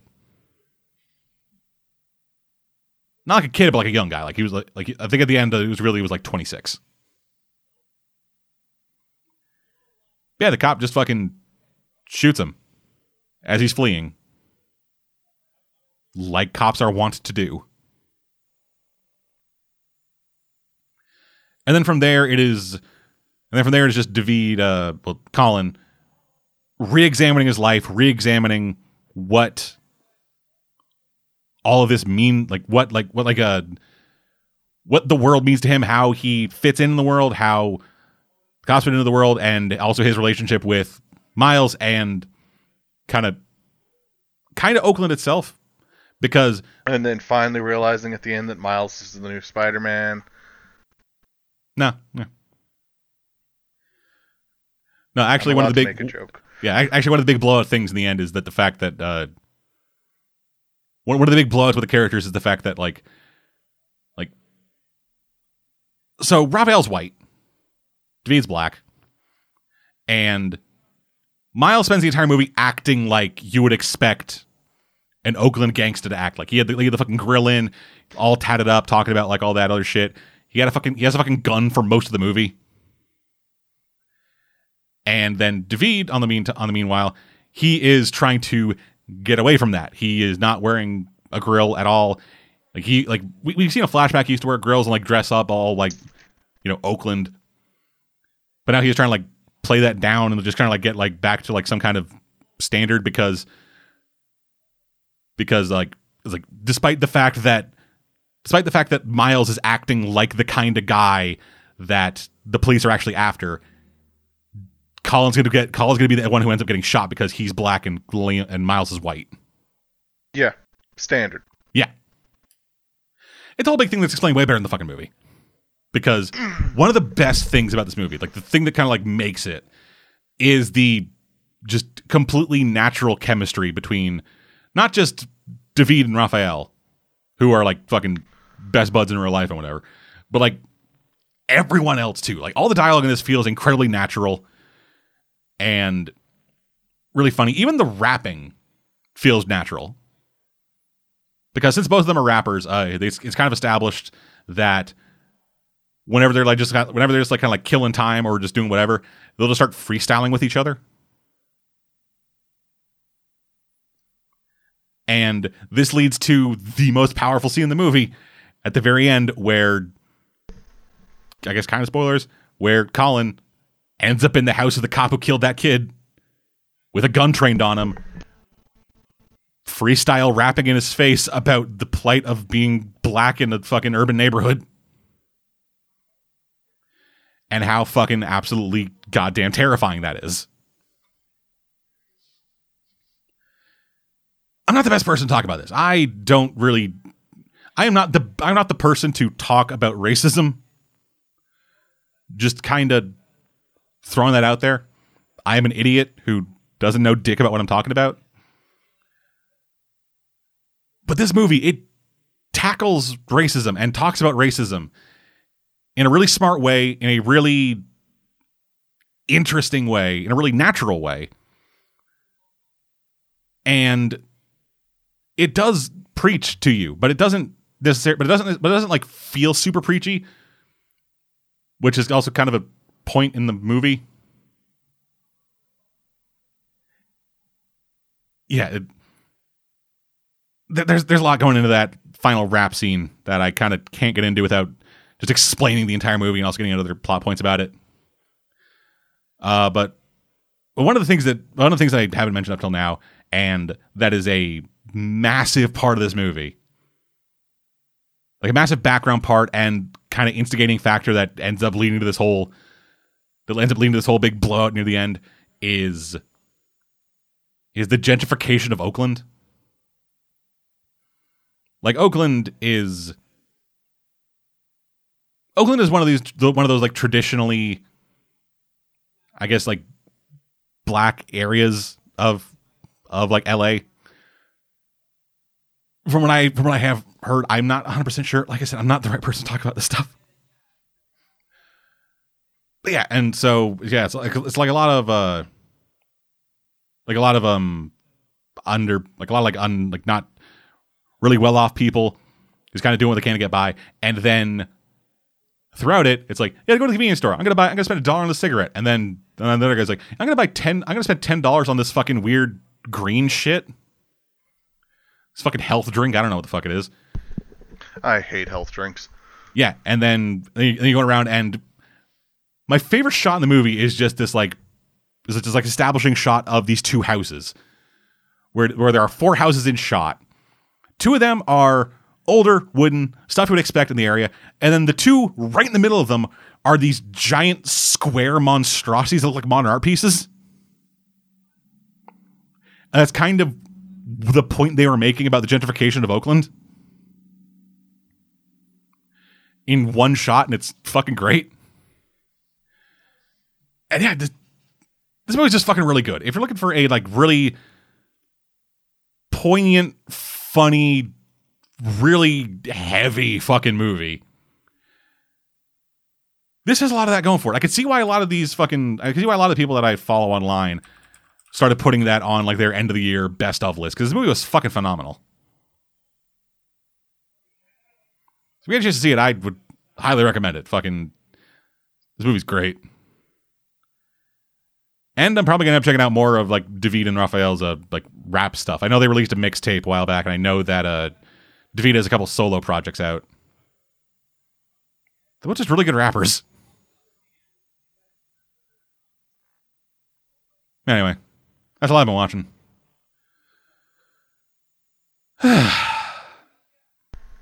News-wise, there's nothing much that I really saw, like kind of going through news feeds. It was something that kind of meant something to me, but like wouldn't mean much to anybody else. And by that he means Caveman wouldn't be interested. Yeah. So, new releases. This week. The week of fucking Valentine's Day or whatever. We got two movies coming out of note. First up, Alita Battle Angel. The long in development adaptation of the Battle Angel Alita manga from back in the day of manga. And Happy Death Day to You. Which is a weird movies that kind of come out side by side with each other. Especially on Valentine's Day. Yeah, that's the other thing. Like, why the fuck are they both coming out on Valentine's Day? Because love is in the air. And you know what else? And you know what goes right along with that? Murder and robots. Or murdering robots. You want to see Christoph Waltz dressed in a fucking leather duster with a giant wide brim cap and a fucking rocket powered hammer? Yes, I do. And go see Alita Battle Angel. Get ready, the Battle Angel is a-coming. And next week, a movie that I have been kind of like in the back of my mind dying to see and dying for them to make, actually, finally. How to Train Your Dragon, The Hidden World. I am so fucking sick of that movie already. Like, no, I loved the first two. Hey, let's flood them with fucking advertisements. Really? I have not seen a single ad for this fucking movie. I have gotten thousands. Like, every fucking day, I get at least 2 fucking advertisements for that goddamn movie. Weird. Yeah, the only trailer I've seen for that movie is the one that I intentionally sought out to see.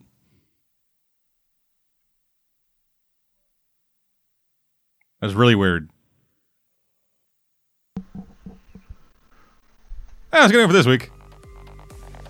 Thank you for joining us. We'll be back. Some fucking point with more of this shit. Dylan, I'm dead.